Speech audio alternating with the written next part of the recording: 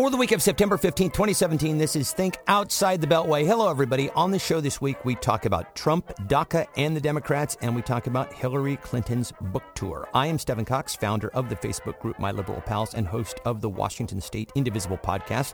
With me, as always, are Chad Levinson. He is the Stanley Kaplan Visiting Postdoctoral Fellow in Political Science and Leadership Studies at William College, and he is our resident political scientist. Hello, Chad. Hello, everyone. And David Gershwin, Democratic strategist and former chief of staff to L.A. Mayor Eric Garcetti. He is our resident political strategist. Hello, David. Hello, guys. Always good to be here. I would like to open by saying that Pharma Bro Martin Shkreli is in jail. There's no punchline. I just like saying the words. Martin Shkreli is in jail. And he's in jail for being an asshole. Yeah, well, as he should have been. That's why he's in jail, is because he's an asshole. Yeah. Also, Ted Cruz liked a porn site on Twitter. Those are fun words to say, too, out loud, I found. Anyway, that's a really rough transition. But, David, you actually mentioned in the pre-show that your daughter actually recently wrote a letter to Trump, which I thought was wonderful. Yes, yeah. It happens to be my daughter's birthday today, so shout out to her for Happy that. Birthday, Alex. And when she was born in 2008, just about a month and a half before the election, and the fact that she grew up with President Obama is just a wonderful thing for her to have that political foundation of knowing that is who a president could be. Yeah. So in her letter to Donald Trump, who she calls Trump, she called President Obama, but he's just Trump. She said, "Dear Trump, I really didn't like what you said about the wall," and she drew a footnote, like a visual footnote, and said, "P.S. That was rude," and it certainly is. So from the mouths of babes come good political perspectives. Very, very nice. Well, happy birthday, Alexandra Gershwin. We wish you all the best and many, many happy returns. Right. So in about 9 years, the cohort that's your daughter's age is going to spell real trouble for the Republican Party. Let's hope. Yeah, here's hoping, right? Yeah, whatever her generation is going to be called. All right, guys. So this week in Trump, what happened? So after a Sunday appearance on 60 Minutes by Steve Bannon, who was wearing a layer of pancake makeup so thick that it could only be described in inches, said, among other things, that firing James Comey was the biggest mistake in modern political history. And he promised a civil war with the GOP over the Dreamers. Oh, and he said the GOP establishment never wanted to enact his white nationalist agenda. You don't say, Steve. By the way, can I just give you guys a quick impression of Charlie Rose's interviewing style? So, David, I'm just going to ask you a harmless question. Just answer it. So, David, do you like being a Democratic strategist? I enjoy it every minute. Oh, so let me just get this straight. You like being a strategist. Do I have that right? Absolutely. You are saying you like being a Democratic strategist for the Democratic Party. I mean, not for the party specifically, but who happens to... He got you to change your answer. Well, okay. I was actually... It's an effective interviewing I was going to castigate Charlie Rose there, but maybe we've just sort of proved his style. Anyway, on Wednesday evening, as we now know, Trump took a meeting over Chinese food. Apparently, it was sweet, crispy beef that Trump ordered, a dish I've never heard of. He ate with Chuck Schumer and Nancy Pelosi in the White House, and during which meeting he, again, essentially gave them exactly what they wanted, which was a deal on DACA without giving him any funding for his fucking border wall. Because Trump's a deal maker, you guys. He fires people and he makes deals, only he actually doesn't do either. Trump 2020, there's your slogan, MAGA. Oh, and boy, howdy, speaking of MAGA, did his base just go batshit. Breitbart called him Amnesty Don. Iowa Congressman and Burning Cross in human form Steve King tweeted, Trump's base is blown up, destroyed, irreparable, and disillusioned beyond repair. No promise is credible, which is kind of hilarious that he's just realizing that last part now. And I never try to quote or talk about Ann Coulter because I firmly believe that attention is her oxygen and I am fervently committed to starving her of it. But she tweeted out that at this point, who doesn't want Trump impeached? Hey, wow. Also, Sean Hannity almost criticized Trump. He came really close. So we'll get to all that. One other notable thing that I wanted to mention, actually, and this is down your way, David, on Thursday, the California State Assembly passed a bill requiring that all presidential candidates provide tax returns in order to qualify for the ballot there. This is something that New York has also introduced, and there is an initiative here in Washington State that is gathering signatures. Obviously, as we saw in 2016, a candidate can win without taking California, New York, or Washington. But I think it's worth stopping to explore for a moment. David, two questions. First, do you get the sense that this bill is going to pass the Senate? And if it does, is it going to make any substantive difference? Well, I think what it has to be linked with if California has the ability to move its primary up to March or even earlier, like immediately after the New Hampshire primary and Iowa caucuses, because as it stands now, California's primary for the major party nominations is pretty much an afterthought, right, because it's come so late in the game. So if you make it a litmus test for all candidates, and clearly this was aimed at Republican candidates and clearly aimed at Trump running for re-election himself. I don't think that's any secret at all. That can become an interesting factor, and it could conceivably force the issue. But I don't know if it holds water. I certainly the Republican opposition in the California legislature was nearly complete. So there's certainly those overtones. But at the same time, it's a good reminder that just based on the fact that 1/8 of the country lives in California, California can be a political force if the stars align properly. So this is one of the constellations that is part of that configuration. All right. Well, we'll keep an eye on that as it develops. But let's start this week off by talking about the DACA deal that Trump apparently struck with Chuck and Nancy, which, because this is Trump, it's really only worth the paper it's printed on until something actually becomes law. But according to a joint statement from Schumer and Pelosi, quote, "We agreed that the president would support enshrining DACA protections into law and encourage the House and Senate to act. What remains to be negotiated are the details of border security. While both sides agree that the wall would not be any part of this agreement, the president made clear that he intends to pursue it at a later time, and we made clear that we would continue to oppose it." Boom. Then Trump, in a tweet storm on Thursday morning, said, quote, "No deal was made last night on DACA. Massive border security would have to be agreed on in exchange for consent would be subject to vote. The wall, which is already under construction in the form of new renovation of old and existing fences and walls." I just have to stop and laugh for a second. It's like, that's how he's pitched every construction project ever. Anyway, the wall will continue to be built. But then, and here's the rub, quote, "Does anybody really want to throw out good, educated, and accomplished young people who have jobs, some serving in the military? Really, exclamation point. They have been in our country for many years through no fault of their own, brought in by parents at young age, plus big border security." So in true Trump fashion, there's a lot of mixed messages there. So let's start here. Do we think that Trump actually follows through on this DACA deal with the Democrats? Or I guess more to the point, Chad, what incentive does he have to follow through on this? He has incentive because, well, in I think 3 ways. One is he's still dissatisfied with the leadership in the Congress by Paul Ryan and Mitch McConnell. So this is a further way to sort of reduce their influence and show how little influence they have or how little power they have. The second is, he might not want to deal with the difficulty and political consequences of now having, a Justice Department and DHS deporting, 700,000-800,000 people who have a lot of connections to the community. And third, he might just he might want to get something done after all this time. Well, okay, so and also let's think about it. He could also brag then about how he's managed to do something that Obama failed to do for 8 years. Well, I suppose so, although that's something that is really going to burn his base even further, and that's something that I want to kind of talk about a little bit later on. But something that was very striking. We should note that there are disincentives for following. Oh, absolutely. As well, that might be equally powerful. One of the things very striking about that tweet storm, not least of which was all the weird non sequiturs, was the fact that he seems to be trying to link economics and security in that tweet storm. David, what do you make of that? Well, I think that's absolutely true. And unfortunately, that's an aspect that has been taking place pretty much since the Reagan administration. And there is a professor out of the University of Denver, Professor Cesar Hernandez, which has maintained that, this is something where the criminal justice system and the immigration system have been linked. And, we're trying to talk about, so-called good immigrants and so-called bad immigrants. And that just, makes for not a very good policy discussion in that, it's a slippery slope.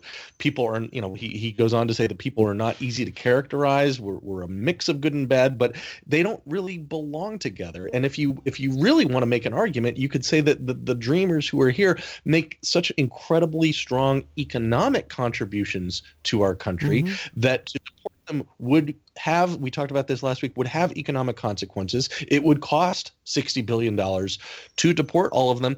And the foreign minister of Mexico, in an interview with the Los Angeles Times this week, maintained, well, while ending DACA would certainly be bad on its face, he acknowledged that it might be somewhat welcome in Mexican leadership. Yeah, our loss is Mexico's gain, right? Just to see that, look, why don't we see about getting back some of those residents who have acquired intellectual and educational capital and economic capital and having them back here in Mexico. So he mentioned that almost as an aside, but at the same time, I think he points out the economic value that dreamers have in the United States, and it needs to be acknowledged. That makes an enormous argument for immigration right there, as far as I'm concerned, because part of the reason why our country has maintained its intellectual prowess over all these years is because people from all over the world come and bring their intellectual capital to this country, and we benefit from it. And so I think that's something, as far as I'm concerned, those are alarm bells that we should absolutely be listening to. You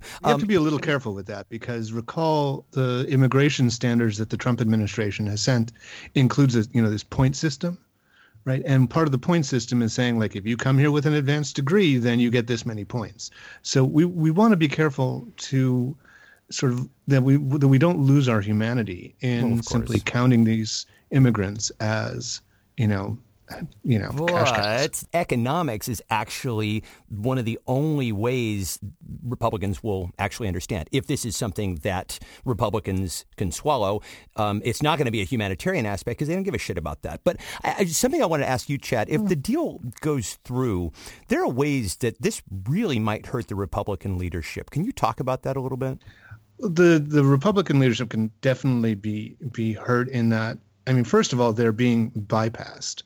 And the sort of nightmare scenario actually has to do with some fairly, not particularly arcane, but slightly arcane sort of procedures of the Senate and the House. And I'm talking about the possibility that this is going to be brought to the floor by discharge petition.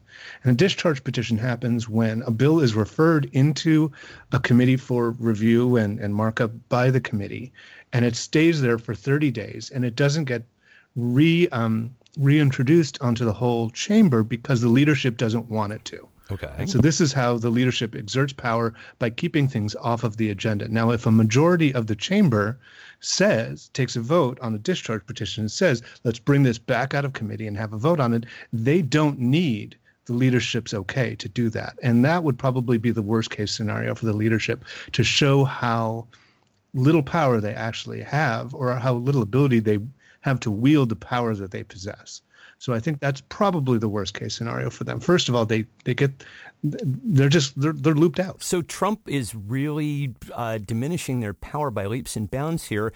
And I guess that leads me to what is really the juiciest question of all, which is why Trump is still making deals with the Democrats. That might be one answer, but I thought for fun we would make this a multiple choice. So A, Trump is continuing to make deals with the Democrats because A, he sees making deals with Schumer and Pelosi as giving him more leverage with McConnell and Ryan. B, because being accepted by the Democratic New York establishment is actually something that Trump has wanted his entire life, and now he's getting it. C, because, as some are claiming, Trump is actually an independent. And D, because he's an unpredictable, mentally unstable liability of a president. So let's go one by one here. So Glenn Thrush of the New York Times said on the Daily podcast this morning, which is a great podcast, by the way, I highly recommend.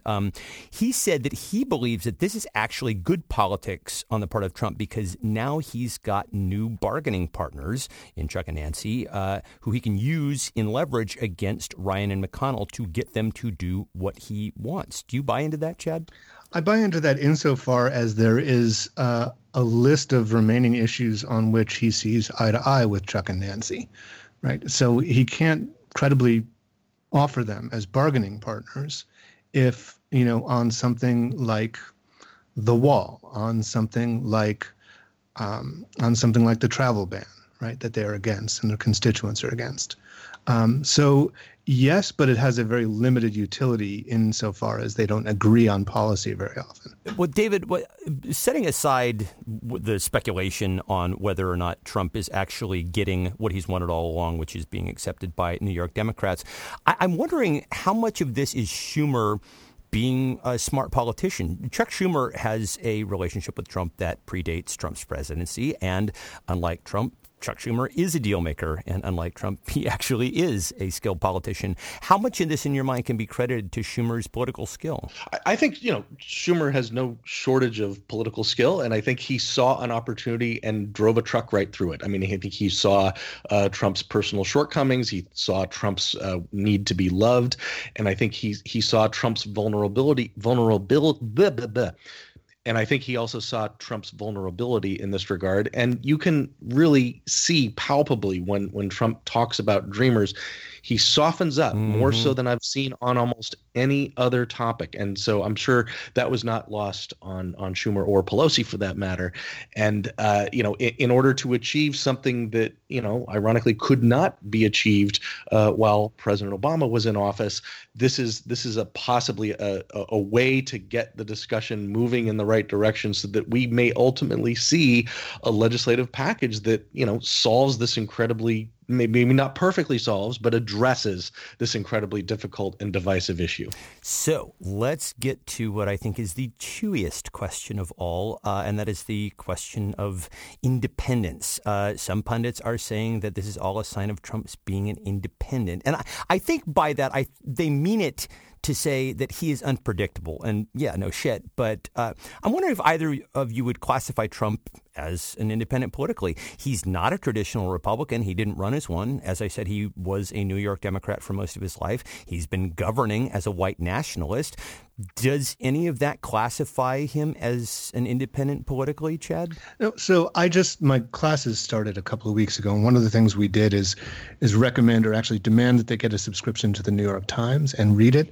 And I felt like I've never picked a worse week to recommend to students to start reading the New York Times when I saw this absolutely ridiculous assertion that Trump is governing as an independent, that he has upset the two-party system that's been in place for 150 years. It's absurd.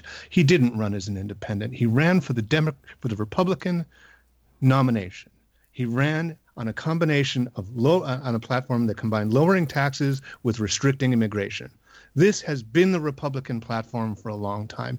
He did it with a style that we haven't seen before, but the substance is not all that different. He started out, sure, as a human being soft on, say, marriage equality. And the more he ran, the harder his stance got on things like gender and sexuality. He is a Republican. He is a Republican, however, that does not know how to govern, and he's having trouble with his supposed allies in Congress, and he is lashing out against them. Now, the reason that we haven't been able to legislate this in the past, by the way, is because the leadership was keeping the caucus together by preventing the right flank from breaking off, because they have the hardest line on immigration. Right. And I'll get to that in a second. He is going to lose them, right? He is going to lose them. That's what's happening. We are seeing the breakup of the Republican Party that by no means implies that the president is an independent, governs as one, or ran as one. All right, so put a pin in that, because I do want to talk about the Republican question in a second. And also, may I recommend the Washington Post instead of the New York Times? David, let's get you to sound off. How does all that sit with you, Trump being a political independent? Look, if he walks like a Republican and talks like a Republican and tweets like a Republican, he's a Republican. And I agree that he espouses the values that have been long held by the Republican Party. And to say that he's a true independent and not just someone who has the backbone of a ball of Play-Doh, I think just loses sight of who he actually is. He's expedient. He may be people are conflating independence with iconoclasm. There it is. And I don't think that in any way he is going to relinquish the mantle of conservative value politics that he espouses he's espoused throughout his career, even before he ever was a candidate for office, dating back to his days as a New York real estate baron. I don't like even using that word, but New York as a businessman in New York. I mean, back when he was taking out racially polarizing ads about the Central Park Five. Sure. I mean, he has much. He banned black people from his properties. I mean, it's like on and on and on. Right. So he does not reflect true independence in any way, shape, or form. And And I agree that it's irresponsible to call him an independent. The two-party system, as beleaguered as it may be, is alive and well. There's no third party. He's no Teddy Roosevelt. An iconoclast and not an independent. I say pen a letter to the New York Times editorial page, David. Get on it. So as I talked about in the intro, Trump's base is furious because he's essentially given away the two things that he promised them, which was A, to build a wall, and B, to rescind DACA. I actually just saw footage on Vice.com before we started of supporters burning their MAGA hats. So in my mind, this could go either way. On one hand, you can see him kind of doing the right thing and them welcoming him back into the fold if he just throws them a little red meat. Because, well, I mean, I think they've proven time and again that they're really fucking easy to manipulate.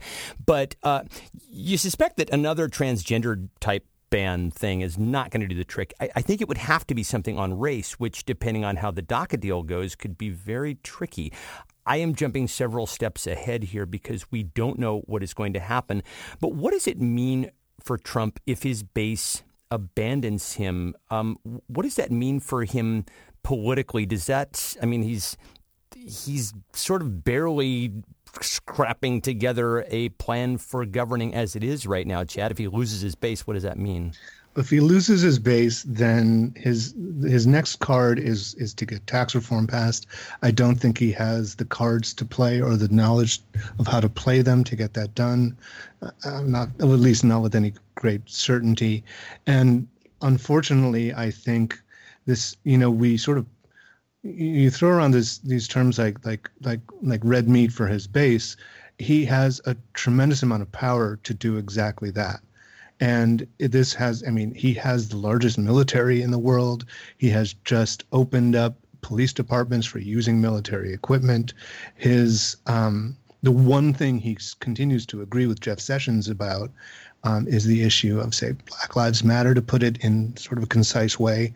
And he has shown that he is willing to grant immunity to people like Sheriff Arpaio, or Paio, however you pronounce it, I can't remember. And that has a tremendous emboldening effect on people in sort of the worst of law enforcement, the worst of border control, and there's a lot of bad things he can still do. And I think and I fear this will give him the incentive to do so. Yeah, David. Well, look, he may not have I don't know if he has a whole lot of red meat to throw around and toss to his base, but he certainly has plenty of white meat to toss to his base. And I think part of that is the fact that he's still talking about the fucking wall. And that's still part and parcel. When we talked about the linkage, the unfair linkage between criminal justice policy and immigration and economic policy, he's still considering that a zero-sum game. And I think somehow he hopes that dangling that carrot in front of his base is going to make up for any perceived flip on his promises regarding DACA. So I don't know what else he has in his arsenal to in addition to that would be that would bring. I think Congress are the folks that he's alienated the most. His actual supporters in the voting public, I think, are not looking at his policies at such a granular level. Like, they're almost happier to see him buck the system and at times be perceived to be a voice for the voiceless. I don't believe that he is, but they may see him as such. That holds more weight with him than a lot of the specifics that we happen to be discussing, a lot of the more substantive issues where he could indeed throw out actual red meat that would send this country on a downward trajectory. Yeah. But his power is much more diminished legislatively than it is popularly, even though he's facing all-time popularity lows in polling. I don't think he's the deplorables, as it were, have nowhere else to go. So they're still going to have to swallow what he stands for and where he is right now. And there it is. Okay, so then we get back to the deplorables, and I think the very central issue here is the issue of race. And I feel like this potentially has the possibility of really fracturing the GOP in a big way. And we've touched on this several times, specifically a couple of weeks ago when we talked about the issue of the Latino Latino vote. I mean, the realists, the economic conservatives, the establishment, for want of a better term, they recognize that they need to stop alienating Latinos, the GOP, because Latinos will be the majority in a few states soon, in order for the GOP to hang on to power.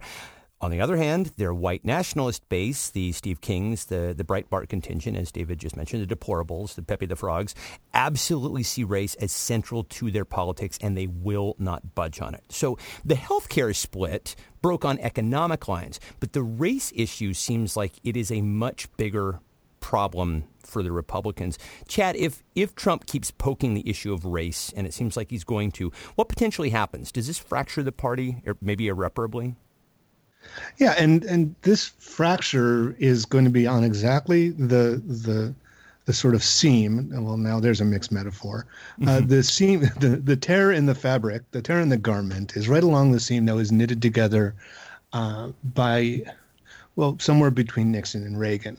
Now, for those who want a little bit of a history lesson, you mentioned this in the pre-show, and I think this is important. So in 1980, Ronald Reagan, the sort of benign uncle of American politics. Just after he got the nomination, the first campaign stop he made was in a place called Philadelphia, Mississippi. Now, for those of you who don't know where this is, if you've seen the movie Mississippi Burning, it is basically set near Philadelphia, Mississippi. This is where the Freedom Summer murders occurred. That's Cheney, Goodman, and Schwerner were killed for registering African Americans for the vote and supporting their cause. So he went down to Philadelphia, Mississippi, to the Neshoba County Fair, and he gave a speech in which he said, I believe in states' rights. And that was a huge dog whistle, right? And he said, I need to, he wants to restore to states and local governments the power that properly belongs to them. And this is, in no uncertain terms, a reference to the Civil Rights Act and the Voting Rights Act. Right. And basically to say, I will support helping you work around those things.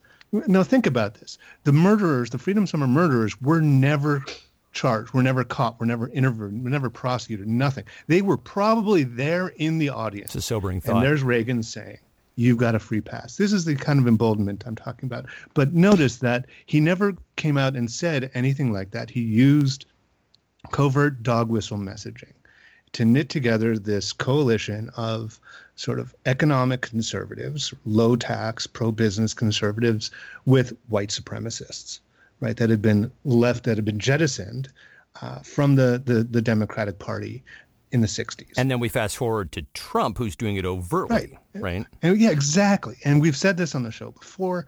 Now, Trump comes along and makes that message explicit and overt. And the sort of low tax, pro-business conservatives are now going to have to contend with that. They're going to have to account for it.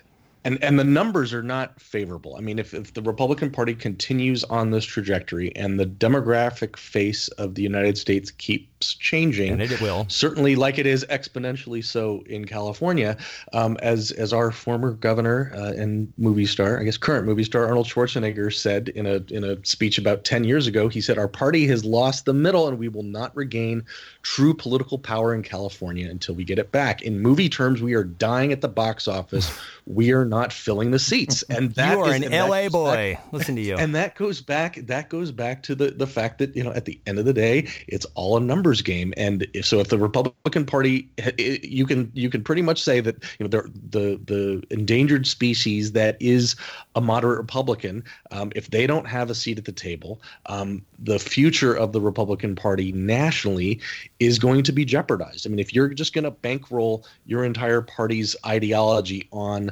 fringe elements and what were once considered, I guess I will still consider them far right elements, but when extreme becomes not extreme within your own party, you're in trouble in the long term. You may have those short-term gains. You may have those short-term victories. And unfortunately, we may have seen one of those short-term victories in November. But if you want long-term viability, this is not the pathway forward for you. Well, then let's finish up this segment by talking about the Democrats in all of this. They have recently begun to push single-payer legislation that Bernie Sanders and a number of other prominent Democrats, actually, I should say, and a number of prominent Democrats are pushing because Bernie Sanders is not a Democrat. And I don't want to get into the details of it because that's a whole different show.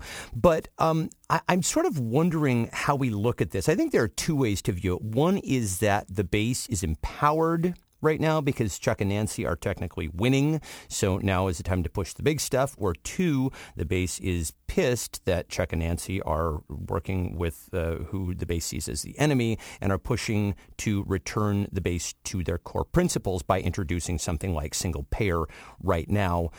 David, how do you see it? Well, first of all, I mean, the thing that gets my goat more than anything else is that I think what most people want when they hear the term single payer, I think what would be a better term of art would be universal coverage. I think that is ultimately what people want. When single payer would effectively eliminate the insurance industry, which, you know, like it or not, and there's plenty of times I don't like the insurance industry on a personal level, believe me, you know, they are part and parcel of the American economy. So that doing away with the insurance would be a heavy lift, and to pay for single payer.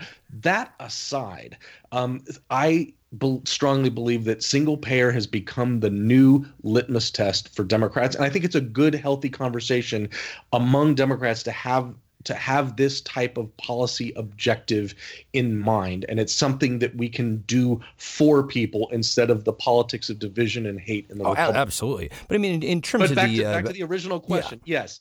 I think to somehow fault Democrats for cutting deals with a deer in the headlights president who doesn't know shit from Shinola is ridiculous. It doesn't see the forest for the trees. If you can't screw over a strongly diminished president, who the hell can you screw over? And if it means if that instead of single payer, if that is your litmus test, I think you have your priorities completely back-asswards. So no, I think it would be a tremendous disservice to our own party if there are folks within the Democratic Party who somehow fault Democrats for would be abandonment of principle for making life better for dreamers. I agree with that, but I'm going to play devil's advocate here for a second because play devil's advocate. Okay, so if Schumer and Pelosi's strategy really begins to take off, and let's say that there's a new paradigm, and they really are working alongside Trump on more and more deals, things like infrastructure, and even because it's coming up, tax reform. Is there a chance that this could backfire? That the Democrats will then own? They'll share ownership of some of Trump's policies. For example, and that just takes us all the way back to the very beginning. A lot of the Democratic base don't want more money toward border security, but I think Chuck and Nancy are looking to give that to Trump in order to get the DACA deal through. Chad, do you see there being a potential downside to all this? I mean, if you think you're going to get 100% of what you want without giving away anything, well, that ain't politics, right? Especially not politics when you hold neither the presidency nor the Senate nor the House. So if you can get anything out of this president, you take it, especially if it means helping out about 800,000 people who deserve and need our help. Yeah. And I also I don't believe in litmus tests. A litmus test, if you just remember what a litmus test actually is, it is a very crude way to tell if something's an acid or a base. Right? I mean, what the hell does that do us in politics? Well, but just because you might favor something like Obamacare over Medicare for all doesn't mean you're the political equivalent of hydrochloric acid. But litmus tests have been historically a good thing within the. It was whether or not you're pro death penalty, whether or not you're pro gay marriage. I mean, those have now moved on, and I think moved us in a better direction as a party and as a country. I don't think litmus tests had anything to do with the legalization of marriage equality, and I don't think we've achieved anything on the death penalty. But so I don't think it's done us any good. Right? It's not responsible for the good that's been done, and it hasn't achieved and the other on one policy. On the other policy, we haven't succeeded. Well, we're going to put a pin in this because this conversation is becoming acidic. There, I just dipped my little strip of paper in there. I think does it turn blue or pink? I forget. Anyway, that's all. Yellow. Yeah. Oh, is it yellow? Okay. It starts off yellow. It turns pink if it's acid. Blue if it's base. Oh, good man. Leave it to the academic to remember. All right, you guys, we're going to take a quick break and we'll be right back. Do you need a website? If you are an author, a musician, a small business person, or basically a person in life, I'm just going to answer this question for you. Yes, you need a website.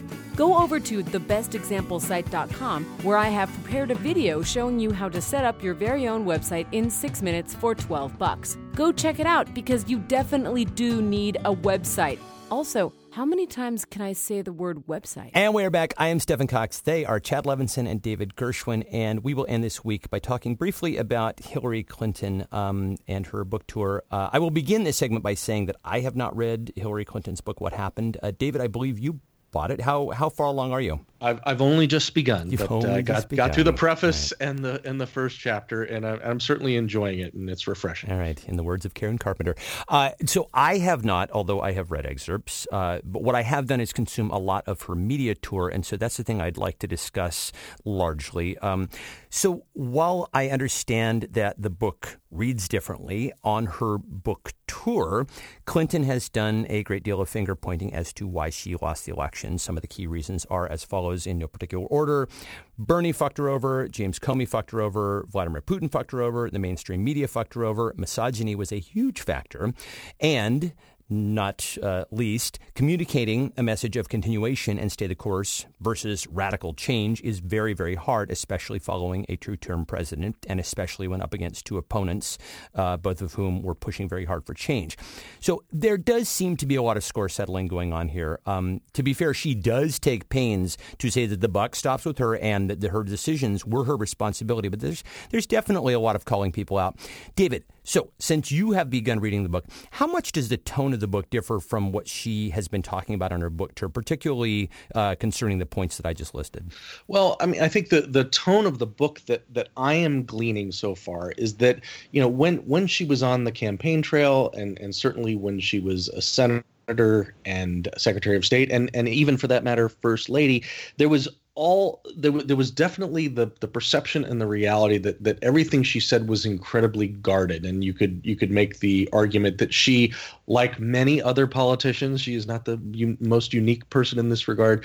Everything was scripted, everything was pulled, everything was focus grouped. That she, you know, out of an abundance of caution, and not wanting to have her words twisted one way or another. Some parts of the book that I've read so far are refreshingly candid. You feel like that the edits have come off. You feel like she's just much more comfortable in her own skin, and God bless her for that. But in terms of what I think the strength of the book, the finger pointing is I think it was inevitable. It's her story to tell. I think she has a right to tell where she was coming from.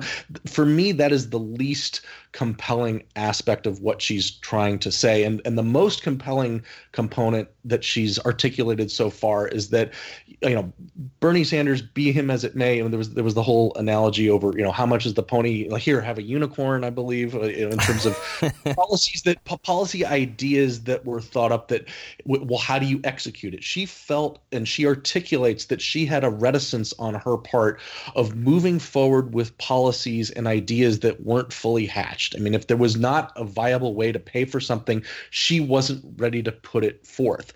Whereas now she acknowledges that, you know, a vast difference in the political climate and the media climate between now and certainly the campaigns of the 70s and 80s and 90s, and even that of 2008. Whereas these days, she might have been better off articulating a would-be, you know, idealistic pie in the sky type of idea and hashing out the details later.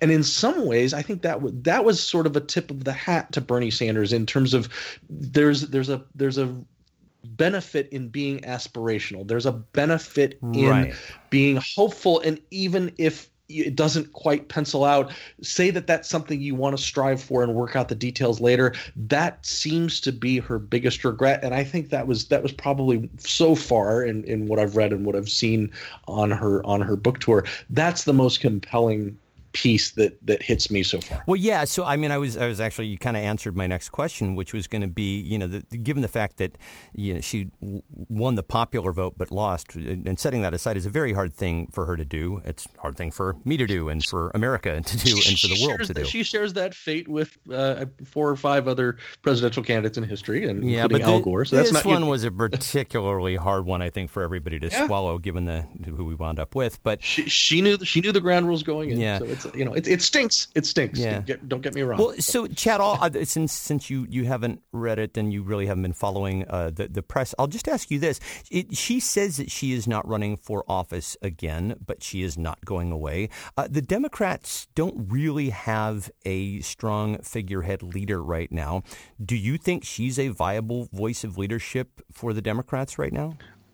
Not really. No, I don't. I mean, not as a political organizer, not as a party leader. But I also don't think it's appropriate for a party to rely on one person unless that person is sitting in the White House as leader, to rely on one person as leader. I think it's a mistaken idea of the way parties operate in U.S. politics. They don't need to craft a message of leadership right now because they're not going to have a chance at putting it into place for a while. It's good to practice. It's good to talk about ideas. It's good to. It's also good you make to it sound work like a JV ideas. team, man. Yeah, but it's a good time to work on policy ideas that might actually have a chance at making people's lives better. Policy is hard, as Trump has found out. David, a number of Democrats are actually very vocally upset about Hillary going out right now and essentially airing dirty laundry, saying that she picked the worst possible time to have a book tour. Do you agree with that? I mean, yeah, this opens up old wounds for Democrats, but I mean, would people prefer that it was closer to 2018 when those wounds could be aired in a more damaging way? What do you make of her timing? I mean, for fuck's sake. I mean, here's a woman who's given her life to public service and endured one of the most humiliating losses in political history. Yeah. And if she can't put out a flippin' autobiography, what is the hell she's supposed to do? So, agreed. I mean, there may be sometimes maybe closer to a midterm election that might have been horrible timing, but I think now is as good a time as ever. And for folks to second guess her, I think is absolutely ludicrous. Well, Chad, we will end this week with you. I guess given the fact that you've studied the post-data election, I'd like to get your reaction to what Hillary has asserted, at least on her media tour, and how that squares with the data. You've always said that there's a narrowing when you get closer to an election, and that's natural, and that Clinton's numbers were starting to soften even before the Comey announcement. And as I also said, she takes full responsibility for her loss. But I'm wondering, just looking at all this stuff in toto, the Russian interference, the media's treatment of Trump, the Bernie factor, the misogyny, and really even the Comey letter, from an academic standpoint, how do you see all that now? How do you see her loss now in light of all that? I haven't seen anything that changes my mind about the role of the fundamentals versus campaign effects. Tell us quickly what you mean by fundamentals, if you would. Fundamentals are basically fundamentals are, you look at the party identification breakdown in the states, you look at demographic change in the states, you look at economic fortunes within the states, and a few other things, the state of war, if there's a war going on, and maybe one or two other big issues. And that almost determines the outcome. I mean, there's obviously some error involved in a prediction like that, but none of it has anything to do with who the candidate is and how they campaign. And this gets misrepresented a lot by people like Nate Silver, who says that the fundamentals models are just about economics. They're not. Economics is like the third item on the list. And so what I need to see, and I haven't expected to see anything that's going to change my mind, because the data I need to see probably won't be available until after 2020. And that is what in Wisconsin and Michigan in particular, what has the population change looked like? You're talking about census data then, right? Census data, yeah. And I'm going to make a prediction now that I'm not going to be held to account for, so it's easy for me to make, which is that you're going to see the population of those two states have gotten much smaller and much older and much whiter. Okay. So that said, I think she's mostly wrong in her assessment of why the election turned out the way it did. And I also think her critics are mostly wrong. I mean, this is one of those, I think everybody's wrong, except for the fact that I do think misogyny had a big role to play in this. And it's in a particular way. I think that, the sort of white male resentment has been stewing for the last 8 years, right? They put aside their sort of racism in 2008 because the economy was so bad, and they voted for a black man. And people have gone out and collected anecdotes where they go door to door and they're canvassing, and they knock on the door, somebody opens it, and they say, "Can I ask you who you're voting for?" And they turn in and say, "Who are we voting for this year?" And then the voice comes from someone in the House saying, we're voting for the N-word, which I won't say. Right. So there are people who are just perfectly comfortable using that kind of language who voted for Barack Obama anyway. Well, guess what? That resentment built up and built up and built up and was directed at the first woman to have a major party nomination. Well, she did lose among white women, and in fact, in her interview in NPR, she did say that she felt that had something to do with white women actually being deferential to their husbands, like you say. Yeah, that's one. And it's the Tammy Wynette "Stand by your man" comment coming home to roost. Yeah. And there's, I mean, she made enemies of Republican women a long time ago, and she made enemies of a certain sort of culturally conservative white woman when she was first lady and said, I didn't come to the White House to bake cookies. Yes. When she didn't give out her cookie recipe. And then she did give out a cookie recipe, and it was like a vegan cookie. It was something. It was the back of the Toll House cookie pack, or Toll House. Which is a delicious recipe. It really is. There's nothing wrong with Toll House go-to cookies. for me. Yeah. So anyway, I think, and as far as this sort of pie in the sky, this proposal that she talks about, for universal basic income, that she was thinking of it and she couldn't make the numbers work, so she didn't put it on the campaign, and that she maybe regrets that now. Maybe she should have done something. I see this a different way, because I don't think it would have helped her win the election, because I don't think those kinds of things do help you win and lose elections. But what it would have done, it's pandering, and we don't want the public to be set up to expect a set of policies that cannot work and cannot be passed. And I'm not saying universal basic income. But wouldn't it have inspired people? Wouldn't it have galvanized people? Wouldn't it have gotten people to the polls that didn't show up? No, I think it was a lost opportunity. Actually, I don't know. I think pardon the expression, an academic argument could be made that that's precisely what Trump did. But anyway, I think we should probably just leave it there, because this is a conversation that we can take up next week for sure. We're going to be back next week. And we're on the same team. And we're all on the same team. We're all wearing D's next to our names. All right, you guys, that'll do it for this week's show. Thank you, everybody, for listening. If you want to be up on all of our goings on here at the show, please head over to thinkoutsidethebeltway.com and subscribe. If you listen on Apple Podcasts or SoundCloud, do give us a rating. That really helps. Think Outside the Beltway is a production of Get Creative Inc. I'm Stephen Cox. They are Chad Levinson and David Gershwin, and this podcast kills fascists. Isn't it pretty to think so? After all, tomorrow is another day. Indeed it is, and next week is another week, and we'll see you then. Talk to you guys next time. Bye. See you next time.